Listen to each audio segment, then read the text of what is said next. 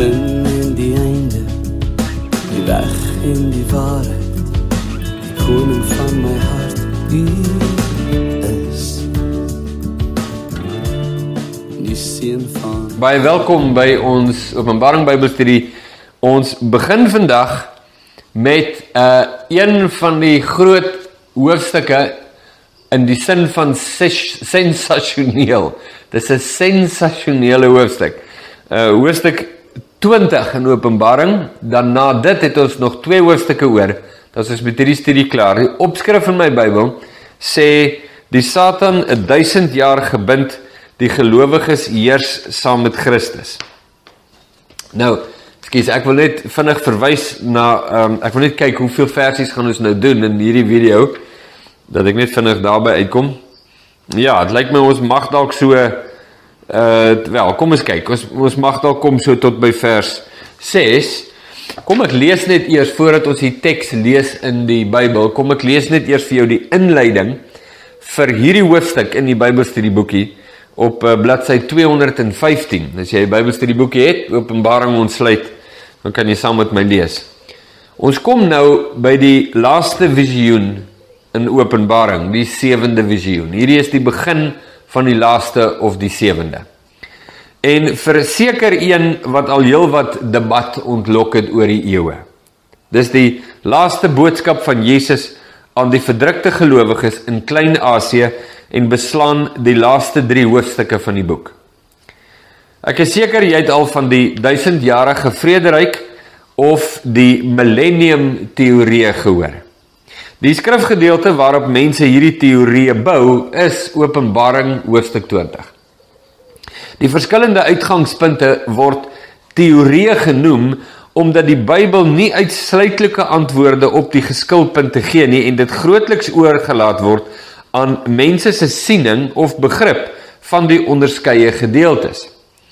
'n Groot deel van die millennium teorie word gebou op 'n siening dat Openbaring 20 in 'n mindere of 'n meerdere mate van 'n letterlike tydperk praat, waar Christus as koning op aarde gaan heers, Israel weer as koninkryk gevestig gaan word, en die Satan geen invloed gaan hê nie, aangesien hy gebind gaan wees vir 1000 jaar. As jy nou al bietjie hiervan gehoor het, dan het jy nou, verstaan jy meer nou eintlik daardie sin en uitlating. Daarna sal die Satan vir 'n kort rukkie vrygelaat word en dan sal die einde kom. Kyk na die hindernisse van so 'n siening. Nou, luister net gou hierna, want al stem jy nie met my saam nie, en dit sal nie snaaks wees, as jy nou nie met my saamstem nie, ek sal nie verras wees, in geen sins nie, maar die hindernisse of objeksies, wat ek nou genoem, ek sien hier so 3 of wat genoem word in die Bybelstudieboekie, is belangrik vir jou om net na te luister. Luister net daarna, en waarskynlik het jy antwoorde, dit is goed, maar moenie net, omdat die siening wat ek nou gaan lig, omdat dit nie dalk met jou siening saamstem, dan luister jy net nie, want jou siening is die regte een. En miskien is jou siening die regte een, maar dit sal baat om te luister. Nee, so, kom ons doen dit. Objeksie nommer 1, of hindernis nommer 1. Nêrens anders in die Bybel word daar enigstens verwys, direk of indirek, na 'n tydperk van algehele vrede op aarde voor die wederkoms. Nou, dis 'n baie belangrike hindernis. Wag, kom ek lees eers die 3 hindernisse klaar, anders gaan ek my nou onnodig herhaal. Hindernis nommer 2. Dit is haas onmoontlik om 'n tydperk voor te stel voor die wederkoms van Christus, waar die Satan vir 10 eeue lank geen invloed op die wêreld sal hê nie. Daar is hoofsaaklik 2 redes vir hierdie onmoontlike situasie. Nooit van Genesis tot Openbaring 19 hoor ons van so 'n verskynsel nie. Nooit nie. En die samestelling van die nasies van die aarde maak so iets onmoontlik. Daar is 2 groepe mense. Die een groep staan onder God se gesag deur Christus en die ander groep staan nie onder God se gesag nie. hoe regeer Christus vir 1000 jaar op aarde die nasies wat nie onder God se gesag staan nie, en hoe kan hulle nie onder God se gesag staan as daar nie 'n duiwel is nie? En 'n mens moet byvra, as hulle nie 'n natuur van sonde het nie. As al die nasies vir die 1000 jaar fisies deur Christus regeer word, beteken dit dat hulle almal gered is en almal hemel toe gaan. Niemand het nou sonde nie, daar's geen sonde nie, daar's nie 'n duiwel nie, wat geen invloed het nêrens nie. So wat beteken dit? Hierdie mense leef in vrede, sonder dat hulle by Jesus is, sonder dat hulle gered is, of beteken dit, hierdie mense leef in vrede, want almal is nou gered. Sien jy ons probleem daar? En dan 'n derde saak wat ek wil noem, 'n derde hindernis is, syfers in Openbaring is deurgangs idees eerder as getalle.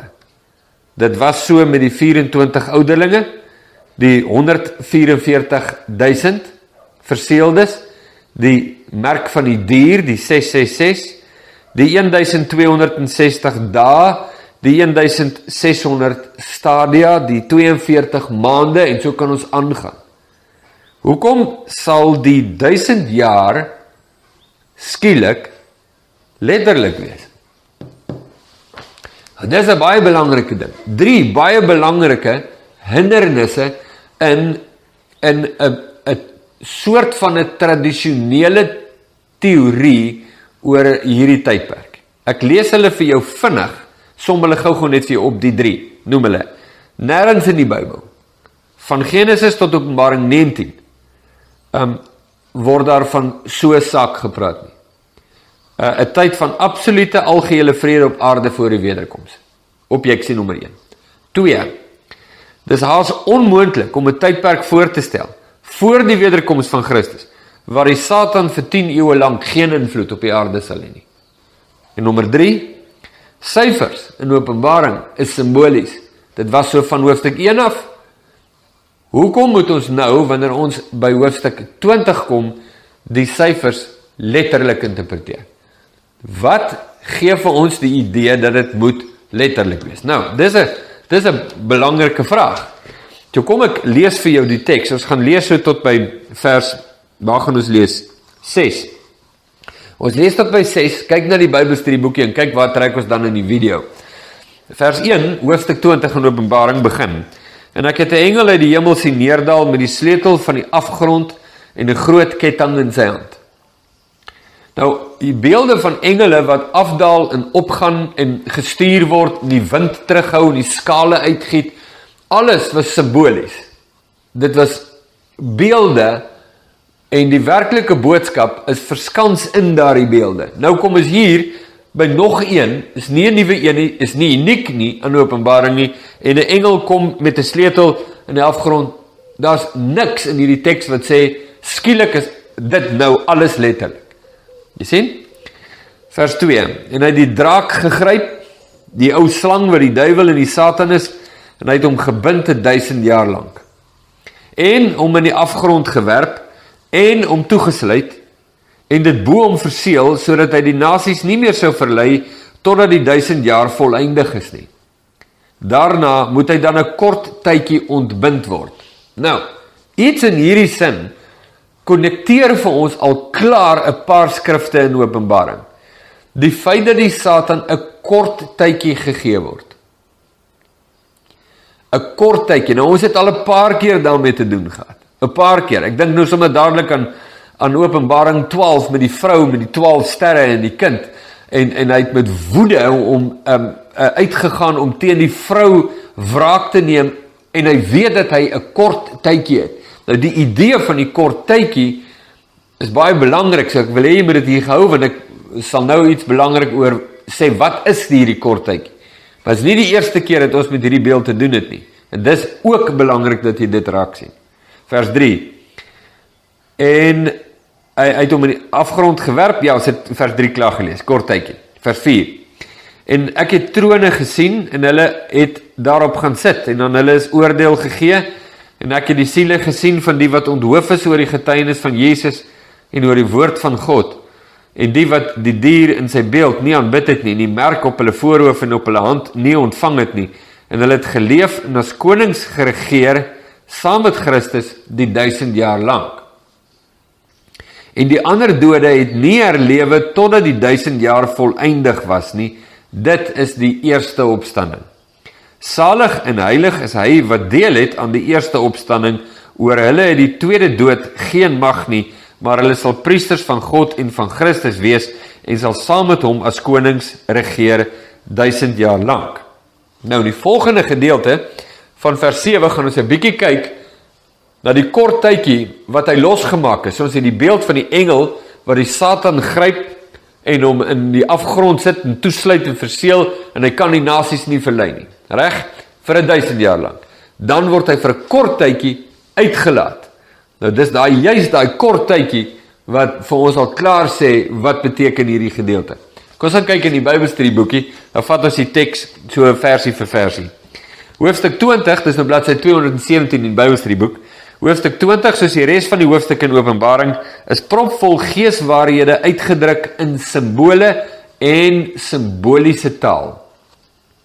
Die beeld van die engel, dis nou vers 1 en 3, die beeld van die engel wat die Satan bind, kort verduideliking. In hoofstuk 2 tot 3 het ons gesê dat die woord engel ook boodskapper kan beteken. Die engel in hierdie hoofstuk vertoon vreemd. Hy dra 'n sleutel wat slegs aan Christus behoort, en hy doen met die duiwel wat geen engel kan doen nie behalwe Jesus Christus. Die sleutel wat hy dra is die sleutel van die dood en die doderyk. Jesus besit hierdie sleutel, Openbaring 1 vers 18. Die bind van die Satan is iets wat slegs aan Jesus toegeskryf word. In Matteus 12 vers 29 verduidelik Jesus dat niemand die Satan se huis kan beroof alvorens hy geboei of gebind is nie. Die doel van Jesus se sending op aarde was om die werke van die duiwel te verbreek. Johannes skrywe, hy wat die sonde doen is uit die duiwel, want die duiwel sondig van die begin af. Vir hierdie doel het die Seun van God verskyn om die werke van die duiwel te verbreek. 1 Johannes 3 vers 8. Die skrywer van Hebreërs voeg hierby by en sê, aangesien die kinders dan vlees en bloed deelagtig is, ekskuus tog, sodat hy deur die dood hom tot niet kon maak, wat mag het oor die dood. Dit is die duiwel, en almal kon bevry wat hulle hele lewe lank uit vrees vir die dood aan slawerny onderworpe was. Hebreërs 2 vers 14 tot 15. Ek glo die beeld wat Johannes hier sien, is dit waarvan ons lees in 1 Johannes 3, Hebreërs 2 en ook Kolossense natuurlik 2 vers 12 tot 14, waar het van die triomf van Jesus praat en die feit dat hy die Satan en sy magte uitgeklee in die openbaring toongestel het en daardeur oor hulle getriomfeer het. So die engel waarvan ons hier praat, kort verduideliking, dis die hele punt van daardie paragraaf. Wie is hierdie engel of hierdie boodskapper? Die Satan is gebind sodat hy die nasies nie meer kan verlei nie. Dan word hy weer ontbind om die nasies te verlei. Die enigste manier hoe ons hierdie gedeelte regtig kan verstaan, is in die verduideliking van die Satan se werk op aarde in die voorafgaande visioene. Die draak in Openbaring 12 probeer die kind vernietig, maar kry dit nie reg nie. Hy word dan uit die hemel gewerp, net om hom met groot woede toe te spits op die kerk en die nasies van die aarde, omdat hy weet dat hy min tyd het. As ons 'n tabel van parallelle moet optrek, sal dit soos volg lyk. Die Satan word neergewerp. In Openbaring 12, en die groot draak is neergewerp, die ou slang wat genoem word die duiwel en Satan, wat die hele wêreld verlei, hy is neergewerp op die aarde, en sy engele is saam met hom neergewerp. Dis vers 9 van hoofstuk 12. In Openbaring 20, en hy het die draak gegryp, die ou slang wat die duiwel en die Satan is, en hy het hom gebind 1000 jaar lank en hom in die afgrond gewerp en hom toegesluit en het bo hom verseël, sodat hy die nasies nie meer sou verlei totdat die 1000 jaar voleindig is nie. Vers 2 en 3. Dit is die Satan word neergewerp. Die parallelle tussen hoofstuk 12 en hoofstuk 20. Nog 'n punt. Christus heers en die gelowiges heers saam met hom. Hoofstuk 12. Toe hoor ek 'n groot stem in die hemel sê, nou het die heil en die krag en die koningskap die eiendom van ons God geword en die mag van sy Christus, want die aanklaer van ons broers is neergewerp, hy wat hulle aanklag voor ons God dag en nag. Openbaring 12 vers 10. Die parallelle gedeelte in hoofstuk 20. En ek het trone gesien en hulle het daarop gaan sit, en aan hulle is die oordeel gegee, en ek het die siele gesien van die wat onthoof is oor die getuienis van Jesus en oor die woord van God, en die wat die dier in sy beeld nie aanbid het, en die merk nie ontvang het nie, en hulle het geleef en as konings regeer, saam met Christus die 1000 jaar lang. 'n Derde punt, parallel tussen Openbaring 20 en Openbaring 12, is die Satan woed hom op die mense. In Openbaring 12 was die gedeelte die volgende. Daarom wees verheug, o hemele, en die wat daarin woon, wee die bewoners van die aarde en die see, want die duiwel het na julle neergedaal met groot woede, omdat hy weet dat hy min tyd het. En toe die draak sien dat hy neergewerp is op die aarde, het hy die vrou vervolg wat die seentjie gebaar het, en die draak was vertorend op die vrou, en hy het weggegaan om oorlog te voer teen haar ander nakomelinge, wat die gebooie van God bewaar en die getuienis van Jesus Christus hou. Openbaring 12 vers 13 en 17. Parallelle gedeelte in hoofstuk 20, die volgende. En wanneer die 1000 jaar voleindig is, nou, dis nou die gedeelte in die Bybel wat ons nou nog nie gelees het nie, maar ek gaan dit nou bylees, so dit is vers 7 tot 9, en ons sal in die teks nog daarby uitkom, maar ek gee dit vir jou by. So die parallelle gedeelte van Openbaring 12 en Openbaring 20 klink so. En wanneer die 1000 jaar voleindig is, sal die Satan uit sy gevangenis ontbind word, en hy sal uitgaan om die nasies te verlei wat in die 4 hoeke van die aarde is, die Gog en die Magog, om hulle te versamel vir die oorlog, en hulle getal is soos die sand van die see. En hulle het opgekom oor die breedte van die aarde en die laar van die heiliges en die geliefde stad omsingel. 'n Beeld wat ons klaar mee te doen gehad het in Openbaring hoofstuk 11, toe Johannes die opdrag kry om die naos te meet, maar nie die hieron nie, want dit word deur die heidene vertrap vir 42 maande lank. En wat het ons gesê is beteken 42? Dit beteken 'n kort tydjie. Hoe kom ons daarby uit? Van 42 maande is 3,5 jaar, 3,5, dis simbole, né? 3,5, die helfte van 7. 7 beteken perfek, volledig, volkome, volmaak. 3,5, die teenoorgestelde daarvan. Met ander woorde, hulle sal die hieron vertrap, die heidene, die nasies, wat nou hier beskryf word in hoofstuk 20, vir 'n kort tydjie. Nie volledig nie, nie volkome nie, nie vir altyd nie. Presies waarvan hierdie hoofstuk dan nou ook praat.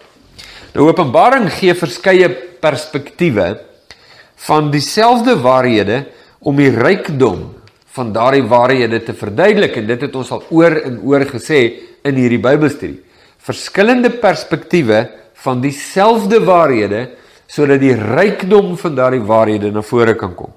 Nog 'n voorbeeld is natuurlik die manier hoe die kerk beskryf word. Ons het die kerk uitgebeeld gesien as 24 oudelinge, 'n skare van 144.000, 'n ontelbare skare, 'n swanger vrou, die Naos tempel, 'n bruid, 'n leer op perde, as ook die nuwe Jerusalem. Dit kom nou in die volgende hoofstuk. Deur die visioen in hoofstuk 20 verstaan ons hoe dit is dat Jesus die Satan oorwin het om die nasies nie meer te verlei nie, maar dat die Satan hom steeds soos 'n woedende draak op die aarde uitwoed. Die waarheid wat Jesus openbaar, bring goddelike lig in die harte van mense wat hulle bestand maak teen die verleiding van die duiwel, maar die wat hulle nie aan God se gesag onderwerp nie, word steeds verlei omdat die waarheid nie in hulle is nie. Nou, ek het gelees vers 5 en 6. Ek wil die volgende gedeelte oor al die laaste 2 versies praat in die gedeelte wat ons gelees het.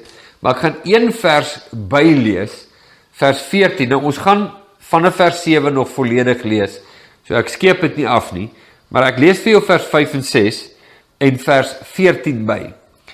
En die ander dode het nie herlewe totdat die 1000 jaar voleindig was nie, dis die eerste opstanding. Salig en heilig is hy wat deel het aan hierdie eerste opstanding, oor hulle die tweede dood geen mag nie. Maar hulle sal priesters van God en van Christus wees, en sal saam met hom as koningsheer 1000 jaar lank. Vers 14 sê, en die dood en die doodryk is in die poel van vuur gewerp, dit is die tweede dood. Laastens vir die video, kom ons kyk net daarna.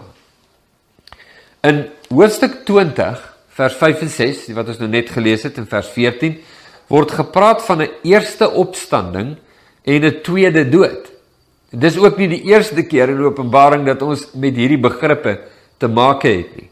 Daar word gesê dat die tweede dood geen mag het oor die wat deel het aan die eerste opstanding nie. Die teks self gee vir ons die verduideliking van wat die tweede dood is. Dit is die laaste oordeel van God, waar ongehoorsaam is in die poel van vuur gewerp word. Die tweede dood is die oordeel van God. En vir ewig word hulle van God verwyder. Dis die tweede dood. Die teks gee ook 'n aanduiding van wat die eerste opstanding is. En die ander dode het nie herlewe totdat die 1000 jaar voleindig was nie. Dit is die eerste opstanding. Wat is die eerste opstanding dan? Is dit die blote opstanding van die dode? Die antwoord hierop moet nee wees, aangesien die blote opstanding van die dode geensins 'n vrywaring van die laaste oordeel is nie. Die teks sê, hulle wat deel het aan die eerste opstanding, sal deur die tweede dood geen skade ly nie. So dis nou krypties. So die teks rig jou eintlik in die rigting van wat dit moet wees. So is die eerste opstanding bloot die opstanding uit die dode, die wat gesterf het, kan nie dit wees nie, want bloot die opstanding uit die dode vrywaar jou nie van die oordeel van God nie. Almal sal opgewek word uit die dode. Die Bybel is duidelik dat die mense wat nie deel is van die heiliges van God nie, uit die dode sal opstaan om veroordeel te word. Is dit dan die opstanding van die afgestorwe gelowiges by die wederkoms van Christus? Is 'n tweede vraag. Paulus verduidelik in 1 Tessalonisense 4 vers 16, dat die ontslape gelowiges uit die dood sal opstaan by die wederkoms van Christus, en saam sal alle heiliges Christus tegemoet gaan, om vir ewig saam met hom te wees. Die antwoord hierop kan moontlik wees. Dis moontlik dit. Dit is moontlik om te argumenteer, dat die wat uit die dood uit opstaan by die wederkoms van Christus, deel is van die kerk, en daarom gevrywaar is van die laaste oordeel. Maar daar is iets meer. Paulus verduidelik dat God, wat ryk is in barmhartigheid, het ons deur sy groote liefde, waarmee hy ons lief gehad het, ook toe ons dood was deur die misdade, lewend gemaak saam met Christus.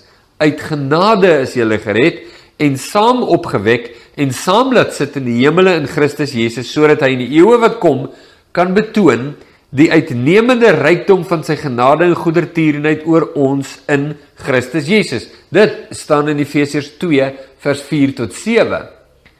Die eerste opstanding het te doen met die wedergeboorte.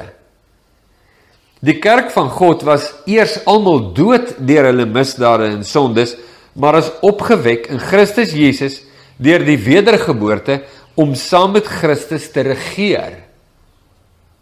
Die kerk is die wat saam met Christus opgestaan het tot 'n nuwe lewe. Hulle is die gemeente van eersgeborenes wat in die hemel opgeskryf is, Hebreërs 12 vers 23. Oor hulle het die tweede dood geen mag nie. Maar die wat nie in Christus lewend gemaak is deur die wedergeboorte nie, sal deur die tweede dood vergaan. Wat was dan die eerste dood? Die dood in sonde is die eerste dood. Almal is dood. Julle wat dood was deur julle misdade is die eerste dood. Wat is die eerste opstanding? die wedergeboorte? Is daar 'n tweede opstanding? Ja. Is daar 'n tweede dood? Ja. Die wat nie opgewek is deur die wedergeboorte, die eerste opstanding, die sal deur die tweede dood verlore gaan. Die verklaring. Die eerste opstanding en die tweede dood is nie iets wat alle mense sal beleef nie. Almal wat deel het aan die eerste opstanding het nie deel aan die tweede dood nie. En almal wat deel het aan die tweede dood het nie deel aan die eerste opstanding gehad nie. Dit is 'n baie belangrike gedeelte. As jy die Bybelstudieboek het, omdat ons tyd ons nou inhaal, ek wil dit met die volgende video hanteer. Ek wil net daar aangaan, van ons nou gestop het. As jy Bybelstudieboek het, kyk na die tabelletjie, wat het baie mooi duidelik maak, dink ek, bladsy 222. Kyk na wat hierdie, want ons kyk na die afsonderlike komponente van die 7de visioen, dis die begin van die 7de visioen, om uit te kom by, wat is die 1000 jaar dan? Die 1000 jaar, 10 mal 10 mal 10. Ons het al met daardie kombinasie te doen gehad in Openbaring, ons gaan weer daarna kyk. Maar gaan kyk as jy die Bybelstudieboek het, gaan lees 'n bietjie vooruit, dat jy dit kan sien. Hierdie is 'n baie belangrike punt in die gesprek. Mag die Here ons wysheid en insig gee, om sy woord te verstaan. En elke knie sal buig.